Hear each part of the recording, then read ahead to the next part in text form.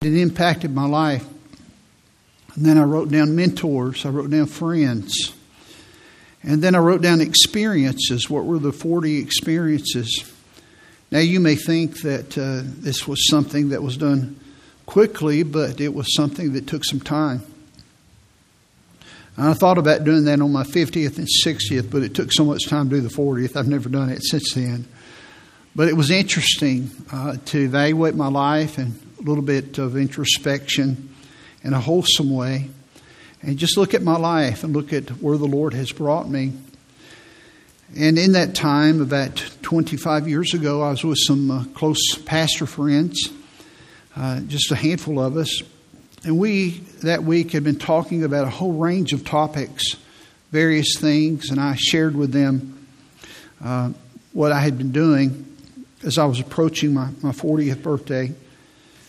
And about key decisions that had made a big impact on my life. And that kind of birthed a discussion. That's what we did. We laughed together. We talked about our problems, talked about good things that were happening, and just some fun things. And then we had some very serious discussions, and that spawned a very fascinating discussion on these key moments in different areas of our life. And all of us began to talk about that for several hours.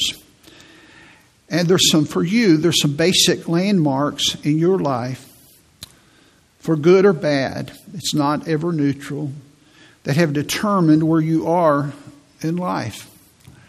And I would encourage you, maybe not 40 of them, but maybe top 5, top 10, and just limit it to that. What were some of the events in my life that have occurred that transformed my life, that were key to my life, that were turning points in my life? It was such a significant exercise that I came home and preached a message about it. And that wasn't about me. It was from the Word of God. When in Genesis chapter 12 and 13, out of Abraham's life, when he had some very foundational things that happened to him that affected the rest of his life. It's easy for me to know the top 2 on that list. They were then and they still are. They haven't changed. The first one was the day I was born again. And most of you know this because I've said it so many times, hundreds and hundreds of times from this spot. On February the 18th, 1968, on yesterday, 55 years ago, yesterday, I trusted Christ as my personal Savior.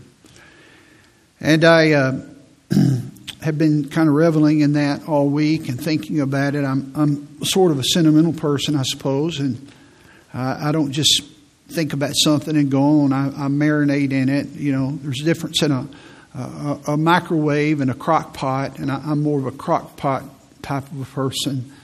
Mentally, I suppose, and just think and stew on things. I mean that in a good way. And I began to think about, thank the Lord for my mom. That night we had the Lord's Supper the week before on February the 11th. And I'd always wanted to do that. I was 9 years old. I was going to be 10 in May. And I reached out my hand to take some of the elements. She said, "You can't do that." Of course, she whispered, said, "You can't do that." And she pushed my hand away. And I watched that thing go down the row. I remember. I thought, well, there it goes. There goes my chance. And I whispered to her, why? Why can't I do that? And she said, "You're not a Christian." And I told Paula this week that was the first time in my life that I knew that I was lost. I thought that I was a Christian because my daddy was a deacon and Daddy sang in the choir and Mama taught Sunday school and they did so many other things in the church. Well, God doesn't have any grandchildren. He just has children. And for the first time in my life, I knew that I was lost and I was under conviction all week long. And the next Sunday morning, a little afternoon, and I came up. Paula was upstairs yesterday. And I said, "Hey, Paula, did you know today is my spiritual birthday?" She says, Yeah, I knew about that. That's right. I said, I mean right now. Right this very moment, I asked the Lord to be my Savior 55 years ago. And I thank the Lord for my pastor for teaching about the simplicity of salvation and helping my parents understand that God doesn't have grandchildren, and that everybody should not partake of the Lord's Supper, that's for Christians, and to help me know that I was lost. That's number one. But the second thing on my list has not changed either. It's right up there after I was born again. And that was about 7 years later, on July the 29th, 1975. I was going into my junior year in high school. I was actually going into my senior year in high school. I graduated in 1976. And we were at a youth camp. This is why I think camp is so important. I think I put a note in your bulletin about we need some help for junior camp. We want to go to Manderley Christian Camp. Brother Dave Secura is at a new camp, and it's a beautiful camp. The Belchers were there last week. But we need a couple or two couples perhaps, at least one, that could take our children there. And camps are so important. And it was at that camp on Tuesday night when I fully surrendered my life to the Lord as a 17-year-old boy. And everything that is good and that is a blessing had its roots in those two moments in my life. When I was born again and when I surrendered my life to the Lord. It was almost 2 years after I surrendered my life to the Lord, a little over, but not much, that I went to that little church in Dayton, Tennessee, and to serve. I was just doing what the Lord told me to do. And in that little church was my wife. I wasn't looking for a wife. I was obeying the will of God, but in the path of the will of God, God had a wife for me. Someone said that when Adam met Eve, he was asleep in the will of God. And I think sometimes we get all so ramped up about, oh, God, I need this and do this for me. And if you'll just fall asleep in the will of God, God will bring some things to you. It doesn't mean you're passive necessarily, but it does mean that you're resting. You're resting in God's plan and you're obedient, just doing what God tells you to do. Have you been born again? Are you 100% sure that if you were to die that you would go to heaven? Do you know that your sins have been forgiven? Are you sure of heaven? If you don't know that, it's the most important decision that you will ever make. You see, good people don't go to heaven. Saved people go to heaven. You're not a Christian because you're a church member. You're not a Christian because you've been baptized. You're not a Christian because you've been confirmed or you keep the 10 Commandments. There are no good people, but there are forgiven people. And you need to come to the cross and meet Christ. Have you ever done that? That's where you receive life, not religion. You receive life, the very life of Christ in you to help you. And have you ever come to God and said, God, I give all of my life, my plans, my future, my goals, I give everything that I have. I give it to you. Have you ever done that? Well, if you haven't, I hope you'll do that today, because your answer to those issues, have you been born again? Have you fully surrendered your life to the Lord? Will determine, every time will determine the quality of your future, whether it's good or it's bad. Well, here in Joshua chapter 3, we've been looking at some principles, and the one I want to look at today will center on this idea that God can take common people and do uncommon things. There's a song I listen to when I'm getting ready for church, and a man named Rodney Griffin, who's one of my favorite songwriters, wrote it, and he sings the lead on it.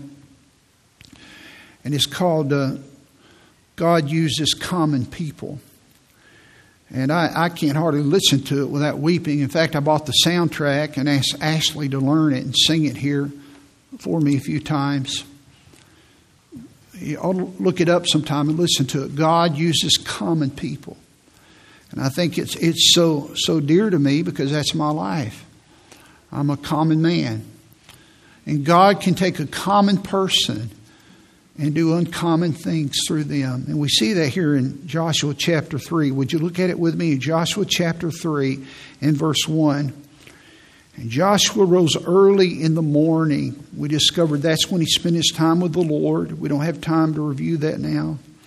And they, that is the nation of Israel, removed from Shittim and came to Jordan, the Jordan River. He and all the children of Israel, over 3 million of them, and lodged there before they passed over. And it came to pass after 3 days that the officers went through the host. And they commanded the people, saying, when you see the ark of the covenant of the Lord your God, 16 times in chapters 3 and 4, 10 times in chapter 3, the word the ark is used. The ark of the covenant, the ark of the Lord. It refers to the presence of God. And for us in the New Testament, this is what it means. When you see God move, when you see God telling you to do something, you need to move. When you see the ark of the covenant of the Lord your God and the priests, the Levites bearing it, then you shall remove from your place and go after it. When you do what you want to do, it doesn't work. When you follow God's ways, it always works. Verse 4, yet there shall be a space between you and it, about 2,000 cubits. That's from the elbow to the tip of your finger, about 18 inches. And if you calculate that, that's about 3,000 feet, over half of a mile. They were to respect God, but they all wanted those millions of people, as they were in their companies, in their tribes, 12 tribes, to be able to see the ark as it moved, because it's going to go later in the passage in the very middle of the Jordan River. Come not near, in the middle of verse 4, come not near unto it, that is the ark. Now notice it, that ye may know the way by which you must go. Are you struggling with the decision today? You can know what you're supposed to do. It's in the Word of God. For ye have not passed this way heretofore. We don't know the future, but God knows the future. And God says you can know the way. There's an old song, I like it. We need to sing it here sometime. My Lord knows the way through the wilderness. All I have to do is follow. Now here's our text this morning in verse 5. And Joshua said unto the people, sanctify yourselves, for tomorrow the Lord will do wonders among you. And Joshua spake unto the priests, saying, take up the ark of the covenant and pass over, that is, over before the people. And they took up the ark of the covenant and went before the people. Now there are 3 principles, and I want to review these quickly. I'll go fast. First of all, we've looked at this principle. When we follow God's direction, we find God's best. If you want to find God's best for your life, you must follow God's direction. God's ways are always the best way, every time. Every time. Those that are seasoned, those that have been saved for a long time, they could stand here and give the best sermon on this from a life message, from their testimony, and they would tell you that God's way is the best way. When you follow His direction, you find God's best for your life. Not your way, His way. The second principle from this text that we've looked at is that God will not show you your next step. He will not, until you obey the light that He has given you to follow today. You know, if you want to know what I'm supposed to do tomorrow, God's not going to show that until you obey today's light. I've given you this statement, and it's true. The best way to be in the will of God tomorrow is to be in the will of God today. I found out that when I'm in the will of God today, it's because I've been in the will of God yesterday. And if you just stay in the way, you'll be in the way. Stop worrying about your decisions and the quality of your decisions, and just keep your eye on the ark. Keep your eyes on the Word of God, listening to the Spirit of God, and God will take care of the details. You say, preacher, it's not that easy. Oh, yes, it is. It's absolutely that easy. God will not show you the next step until you obey the light that He has given you to follow today. And here's the principle we want to really dig deep on today. God will only do what He can do when you consecrate your life fully to Him and His purposes. God will only do what He can do when you consecrate your life fully to Him and His purpose. Here's why that's important. Because where God is leading you, the will of God is always more than what you can do. Always. Always. Now, it may not be preaching, it may not be a missionary, but marriage is always more than what you think it is. Parenting is always more than what you think it is. You fill in the blank. On this side of the equation, you say, oh, I can handle that, but it's always more. And God will give you more that you can handle so that you will press into Him. And there's going to come a time in your life, and not just a time, many times when you need what God can do, but God will only do what He can do when you consecrate your life fully to Him as a person and to His assignment for your life. Now, we see that in verse 5, Joshua chapter 3 and verse 5. And there's a promise here. Joshua said unto the people, sanctify yourselves. There it is. Sanctify has the idea of consecrate. Sanctify yourselves, for tomorrow the Lord will do wonders among you. I want to emphasize a couple of those words and then give you some practical ideas here. The word sanctify means to set something apart from sin and unto God. You can sanctify your children. I told you last week that we had sanctified our children. It means to consecrate, to dedicate them. It means they belong to God. It means you take your hands off of them. You sanctify your future. You give that to God. It does not belong to God. The Bible says in Matthew 16, Jesus said, I will build my church. He said He will. This church doesn't belong to the pastor. It doesn't belong to leaders. It belongs to Him. The church is Christ peculiarly. It doesn't belong to any individual. That's a wonderful thing. It is sanctity. It's holy. It's sanctified unto Him. God will take care of it. That's what the word sanctify in general means. But I want you to notice there in verse 5, it says to sanctify ourselves. And stay with me, this is important. When you trusted Christ, if you are a Christian, you have been sanctified positionally. The moment you came to Christ, God sanctified you. He sanctified you positionally and declared you holy, a unique position as unto Himself. Not just as a child of God, but you are declared to be a saint. You're declared holy. Now, sometimes our practice does not meet our position.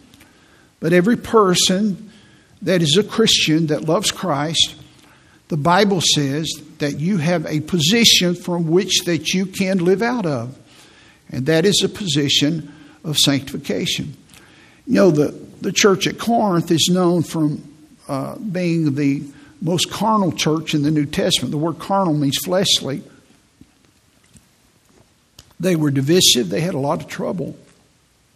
There's a church, sometimes I'll drive by it, and it's not named after the town. But you know what the name of the church is? Corinth Baptist Church. Now, I'm sure they have a reason for it. I don't want to be hypercritical here. But I always kind of laugh about it. I say, of all the names to name a church, I don't know that I would pick carnal. Well, that's what it is, really. It's what you think about it. Now, they probably have a good reason. I heard about a church that, this is a true story. It was called Harmony Baptist Church. And they split, the church split. And the group that split, they started a church down the road, and it was called New Harmony Baptist Church. I don't know about that either. You know, I don't know about going to that New Harmony. I don't know if I want any of that either. And the Bible here says to sanctify ourselves. And it says about the church at Corinth in 1 Corinthians chapter 1 and verse 2, It says, watch this, they were sanctified in Christ Jesus, called to be saints. These people that were not living out of their position, they were sanctified and they were called to be saints. You know, you look at Lot's life in the book of Genesis, and there's not a lot of evidence that he was a Christian. But you say, well, preacher, how do you know he was saved? I know for two reasons. 2 times in the Bible, in 2 Peter chapter 2, the Bible says that he's justified. It calls him just Lot. He was justified. And the second reason I know, that's enough for me, but here's how I know. It says is that he vexed his righteous soul by what he saw and what he heard. You see, you don't know how Lot felt when he pillowed his head at night in his righteous soul. He had a righteous soul. And you be careful about saying, oh, they're not a Christian. And you be careful about saying, oh, they're a Christian. I think it was John Newton that said this. He said, when I get to heaven, there will be 3 wonders. He said, I will wonder at the people there that are saved that I didn't think were saved. And then I'm going to wonder at the people that I thought were saved, but they're not. And he said, the third wonder is that I'm there. That doesn't mean you can't know that you're saved, but the gift of God. I've given up that stuff a long time ago, figuring out who the goats and the sheep are. My job is to feed the lambs. But I'm telling you, if you're a Christian, you cannot sin and enjoy it. That's what the Bible says. The most miserable person is not a lost person. It's a Christian that's away from God because of their soul. The Bible says there in Joshua 3 that we're to sanctify ourselves. Have you ever sanctified yourselves? You see, here's what it means. It means that I'm acknowledging, watch this, I'm acknowledging my positional sanctification, that I belong to God. And when I have this awareness, it leads me to the place that God has a claim on my life. And because He has a claim on my life, I give Him everything that I have. Because He has redeemed me, because He paid a lofty price for me that has ever been paid. And that I will give my life to Him. That's what Paul asks us to do in Romans 12:1. I beseech you, therefore, brethren, by the mercies of God, that ye present your bodies a living sacrifice. I want you to notice what the verse is. I beseech you, therefore, brethren. He's asking Christians. I beseech you, therefore, brethren, by the mercies of God, because of the goodness of God, that you present your bodies a living sacrifice. The word present means a one-time presentation. That I'm giving you my entire life, my entire body, everything that I have, I'm giving it to you. A living sacrifice. But you know what I found? The problem with the living sacrifice is they can get off the altar. And sometimes after you make that one-time presentation, there needs to be daily surrenders along the way. Someone once said backsliding is not a blowout, it's a slow leak. And you have to come back and say, God, I renew my life to you. You are my Savior. You're my Lord. You're my Master. I give you everything. The Bible there says to sanctify yourself. And then it says, and tomorrow the Lord will do wonders among you. Now, we've spoken of this. I want to drill down on it today. God promises to do special things for those, listen, for those that sanctify themselves. Now, what's it? Are you with me? God sanctifies you, but now He's asking you to sanctify yourself. God cannot make you give yourself to Him. Now, if you're a Christian, God has sanctified you, and you'll be miserable if you don't. But it's up to you to sanctify yourself, because God will not do what He can do for you, and you're going to need that. One day your baby's going to have a fever.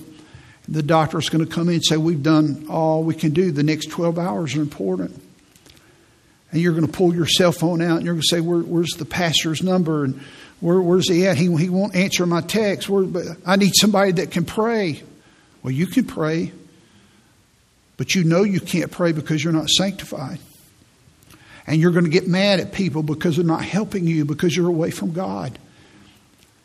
Tomorrow, the Lord will do wonders for you. The word wonders there, we get the word wonderful from it. It means things that are difficult, things that are distinguished from common things. It means uncommon things. God will do uncommon. It's not every day that God, as you know the narrative here, God parts the Jordan River in a different way, but in the same end result, just like He did the Red Sea. That's not a common thing. Now, for you, and the way God's going to work in your life is not the same thing He's going to do in mine. But He wants to do something for you. But He's not going to do it. He says here, it's a conditional promise. You must sanctify yourself.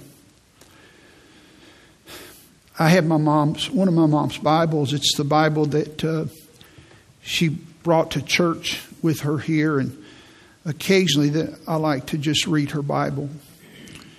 And when I do funerals, sometimes some of you, I've done one of your relatives' funerals. I said, do you have your dad or mom's Bible? Do you have your sister's Bible? Could I look at it? You know, a person's Bible says a lot about them, what they loved and the scriptures they loved. It's powerful. And I love to just read Mom's Bible, see what was important to her. I told Paula last night, and she was reading, and I was reading through my mom's Bible, and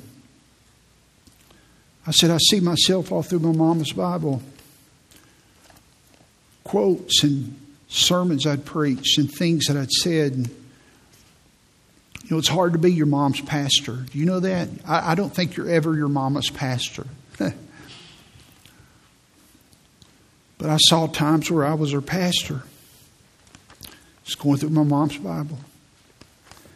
And I had a thought Friday night. I was thinking about my spiritual birthday, and I always think about my parents because they put me in a position where I could know the Lord. And I thought, I wonder what my mom said about if she wrote anything in Joshua about this verse I'm going to preach on. And she did, and I took a picture of it. I want you to see that if you show that up there. Can you see that? Sanctify yourselves, for tomorrow the Lord will do wonders among you.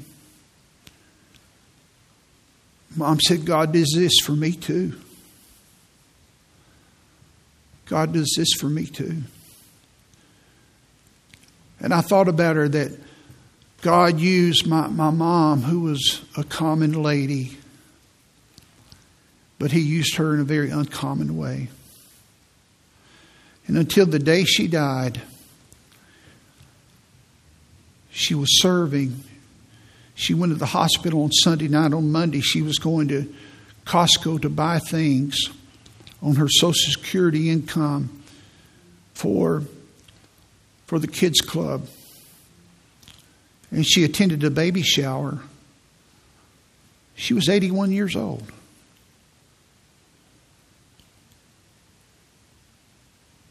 That afternoon, a baby shower for somebody in our church. I don't mean this to scold. God knows my heart. Please don't take it this way. I don't. But I wonder how many of our people, they just don't go. Well, I don't know them. I don't know them. My mom gave her life to God, and she just said, I'm going to help people. And she just showed up for stuff. Not because, well, I love the church. She loved Jesus, and she loved people. I sent Daniel a picture where she came to a banquet that Landon had. It was Leslie, Daniel, and Landon. That's it. And my mom. And she came. And I found out, and I sent him a picture. And I should have showed it to you. And he sent me a picture the other day, and he said, I haven't ever showed this to anybody. He said, this was during choir practice. He took it up here And you know how it was early in choir practice. Nobody was in the auditorium. Right back there where Kevin is seated on the very back row, right back there. My mom, I showed it to Paula, was seated right here in intense conversation with Landon. Investing in Landon. Well, I'm just old. I don't connect with other people. You could. You could. You could. You could if you consecrated yourself. I'm not trying to scold you. God's not going to use you in an uncommon way if you're selfish. God's not going to use you in an uncommon way until you get outside of yourself and you say, God, I don't have much, but what I give it to you. I read this wonderful story that J. Wilbur Chapman, evangelist, was meeting with General William Booth, who founded the Salvation Army. And God used William Booth and his wife to do some wonderful things with that organization when it was evangelistic. And he asked William Booth, he said, what is the secret of your success? How did God do this through your life? And this is what William Booth told J. Wilbur Chapman. Listen to this. Chapman said, after some hesitation, tears came to Booth's eyes. And he said, I will tell you the secret. God has had all there was of me. There have been men with greater brains than I have, men with greater opportunities. But from the day that I got the poor of London on my heart and caught a vision of what Jesus could do with them, I made up my mind that God would have all of William Booth. And then J. Wilbur Chapman went on and said this. He said, I learned from William Booth that the greatness of a man's power is a measure of his surrender. Boy, that struck me. That's powerful. It's not how smart you are. I told our folks Wednesday night, and I think it's in Acts 4, maybe Acts 5, when they looked at the disciples, they took note of them that they had been with Jesus, not where they went to school, but they had been with Jesus. God can do uncommon things with and for people when they are consecrated to Him. He gets the glory that way. Sanctify yourself. When God was about to give the 10 commandments, He told Moses, He said, I want the people to sanctify. The law is going to be holy. Romans 7, the law is holy. I want the people, before I do this, I want them to sanctify themselves. And it's very similar to what happened to Joshua when he told the people. He said, I want you to sanctify yourselves. Well, what did that mean? Well, in Exodus chapter 19 and verse 14, Moses went down from the mount, this is Mount Sinai, unto the people, and he sanctified the people. Watch this. They washed their clothes. This is an external evidence of an internal attitude. By the way, water was very rare then. It was a luxury. They washed their clothes. He said unto the people, be ready, be prepared against the third day, and come not at your wives. Here's what he was saying. I want you to take a bath, clean your clothes. And this is reflected in 1 Corinthians chapter 7. If you're married, I want you to withhold from marital intimacy. This is the idea, so you can focus on God. Sin in the Bible is pictured as defilement. And so externally they were saying to God, this is a picture of my heart. Not literally. You can do this and not be sincere about it. But Lord, I want to be clean as I am on the outside, on the inside. And these clothes that are fresh and clean, this is how fresh I want to be before you with a new beginning. Jacob got away from God. He got backslidden, and God said, I want you to go back to Bethel. There's an old gospel song written about that, getting back to Bethel, which is getting back to being right with God. And in Genesis chapter 35 and verse 1, God said unto Jacob, arise, go up to Bethel and dwell there, and make there an altar unto God that appeared unto thee when thou fleddest from the face of Esau thy brother. Then Jacob said unto his household, he was very wealthy now, and to all them that were with him, look at this, put away the strange gods that are among you, or repent and be clean. Look at this. Be clean, take a bath, change your garments. Let us arise, go up to Bethel. I will make there an altar unto God. It's the same idea of repentance that has external ramifications. Reformation is just the external without the internal. All internal repentance will be seen externally. And this is just a way of saying to God, God, I really mean this. When David had sinned in 2 Samuel chapter 11, he was confronted by his friend Nathan in 2 Samuel 12. It's interesting that when David had a son, he named one of his boys Nathan. Isn't that interesting? Nathan means gift of God. And the son that Bathsheba was carrying from that relationship, that illicit relationship that they had, that baby died. And David has now repented, and he's in grief and sorrow before the Lord. Watch this. In 2 Samuel chapter 12, in verse 20, he's confessed his sin and repented. David arose from the earth, washed, took a bath. He anointed himself. He got cleaned up. He changed his apparel. You see this theme?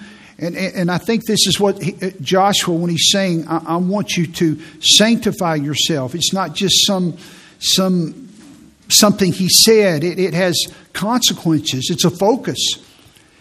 And he came into the house of the Lord, and the Bible says he worshiped. The external mirrored his internal attitude, and his spirit. Consecration is vital. It's important. It's setting myself apart unto God for a specific purpose. This one touches my heart.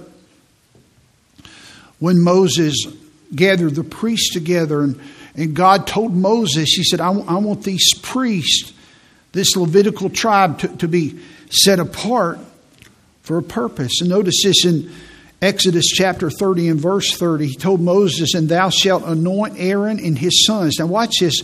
And consecrate them. Consecrate them.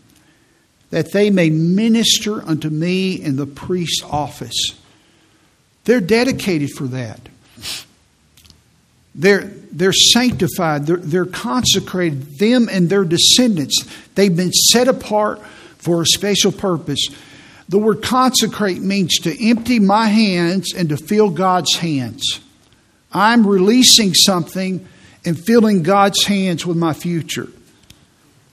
I'm releasing my hands with my body and giving it to God. I'm releasing God's hands with my future, my plans, my schedule, and giving it to God. I'm releasing God's hands with my trial. In my situation, maybe your situation, with your illness. And I'm giving that to God. God, I'm releasing this and I'm giving it to you. Have you ever sanctified yourself? Have you ever consecrated yourself? This is huge. When Samuel came to anoint David to be the king, he came to Bethlehem. Bethlehem was a little country town. I've been there, about 5 miles from Jerusalem. And the prophet never came there. Samuel was a prophet. And they thought they were in trouble. 1 Samuel chapter 16 and verse 4. Samuel did that which the Lord spake and came to Bethlehem. And the elders of the town trembled at his coming. What in the world is he coming here for? Comest thou peaceably? Are you coming here in judgment? What have we done? And Samuel said, peaceably, I am come to sacrifice unto the Lord. And he said, sanctify yourselves. And it's reflective in what we've read in these other passages. You need to clean up. I want you to examine your hearts. And as you are holy, some of you need to clean up externally to reflect what is going on inside. And come with me to the sacrifice. And look at this. Look, this is David's father.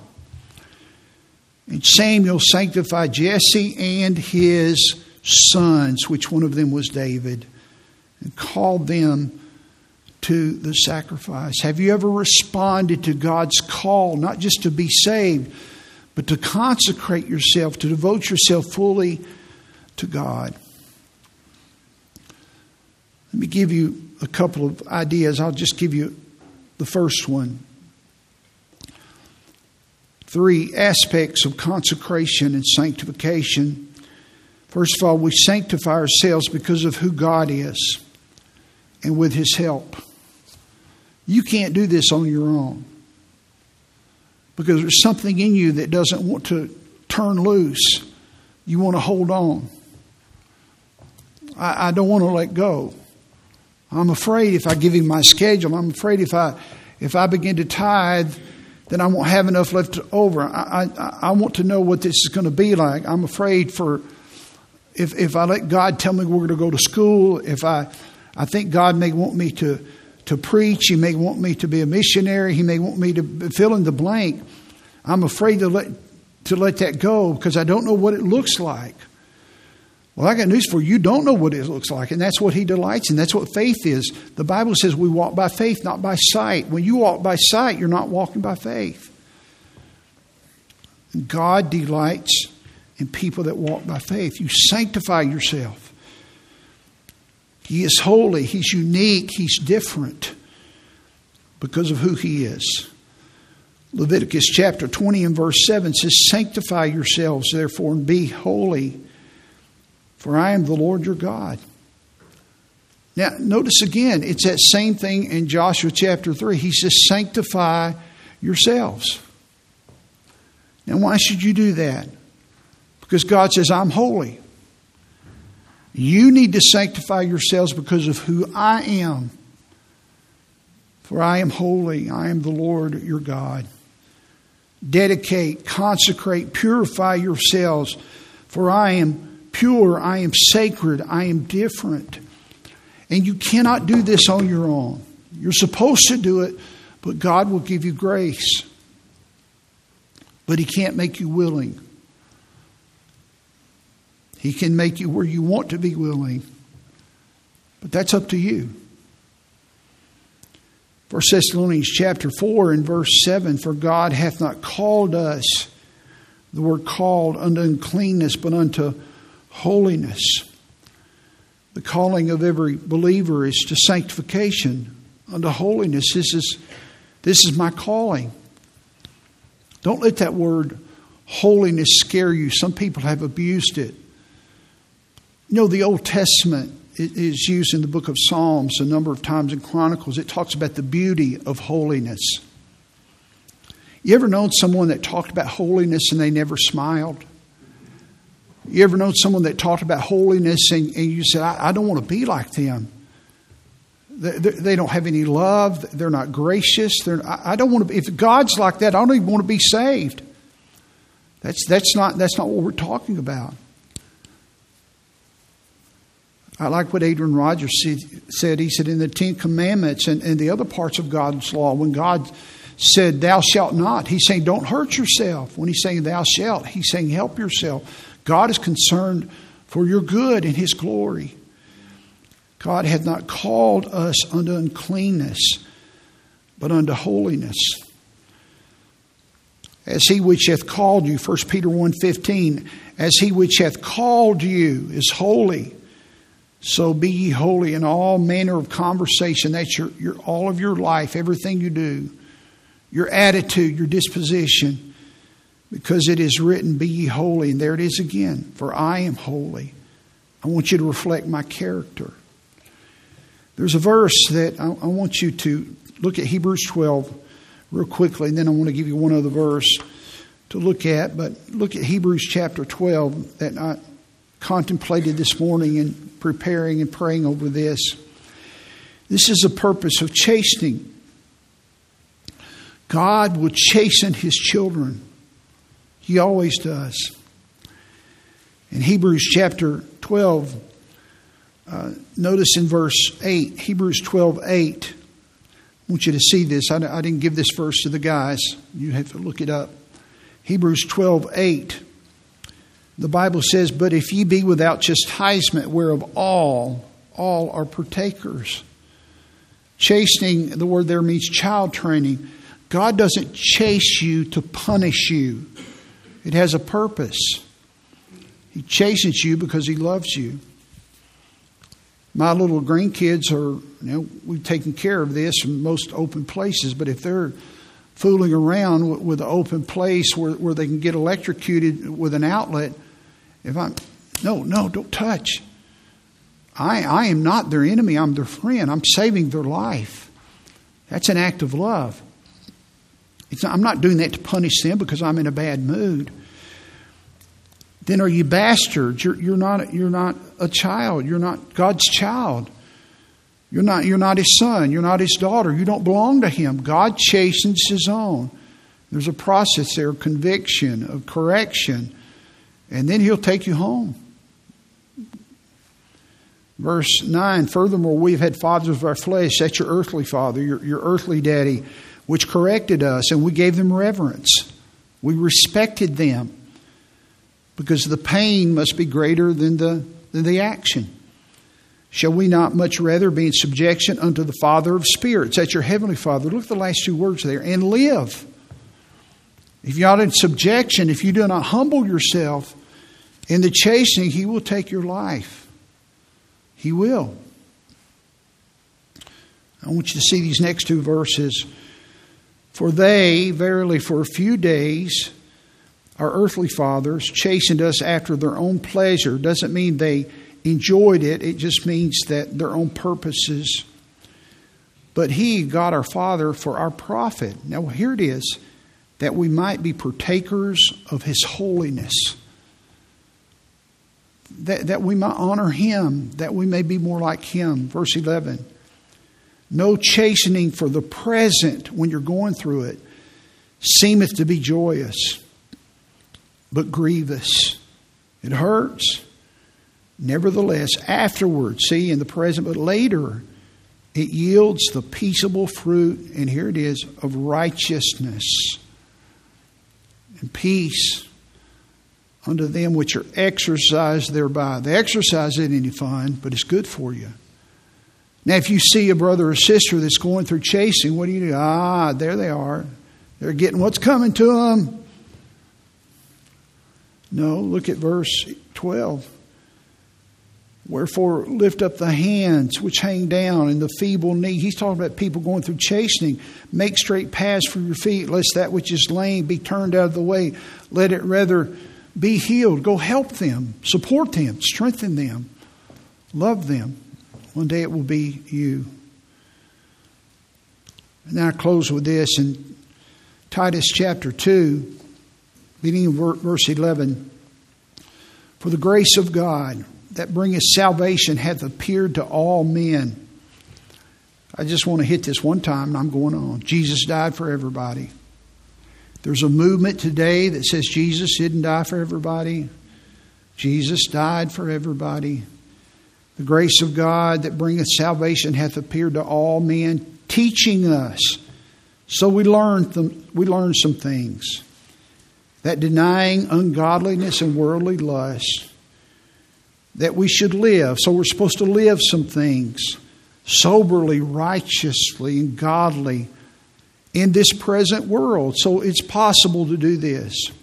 Learning, living, and then we're looking for that blessed hope and the glorious appearing of the great God and our Savior Jesus Christ, who gave Himself for us. That, and the word "that" means in order that. This is a purpose clause. He died for us in order that He might redeem us from all iniquity and purify unto Himself a peculiar people. That means His own people belonging to Him, zealous of good works. But I want you to notice the first phrase in verse 11, "the grace of God." The only way you're able to live this way is through grace, not the arm of the flesh. You'll get grumpy, negative. Your attitude goes south. It's not about you. It's about Jesus. It makes you humble. I read a story years ago about a man that was working on his ranch, and he had one of these wells that you've seen them, that it's built up with a big circle, and he had stones up, and had a little wooden overhang, and then it had a rope that went down. Well, it hadn't been used in a long time, and he wanted to find out if there was any water down there. And he looked down, it was just dark. And so the rope was hanging down there, but he was trying to figure out, there's a bucket and what all, and he started pulling, and it hit some resistance, and he bent over and pulled it. Well, then he fell into the well. And he fell, and then all of a sudden, he just, with one last grab, he latched on to the rope and then twisted it around his arm. Of course, it hurt him.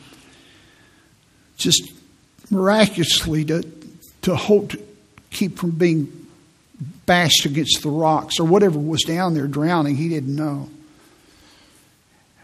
And that rope burning, enmeshed in his flesh, he began to scream and cry. Nobody heard him but the cows.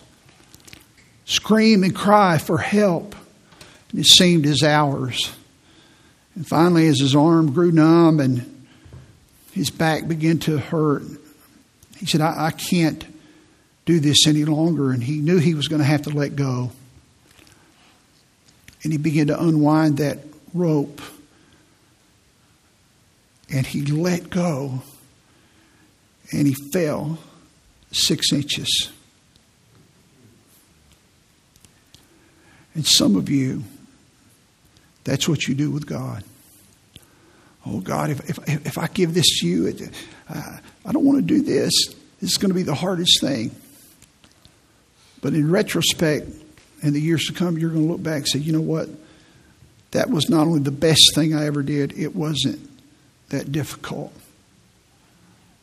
Now, it may be a severe thing. But in my life, I've learned that story is pretty accurate. I don't mean it's always easy.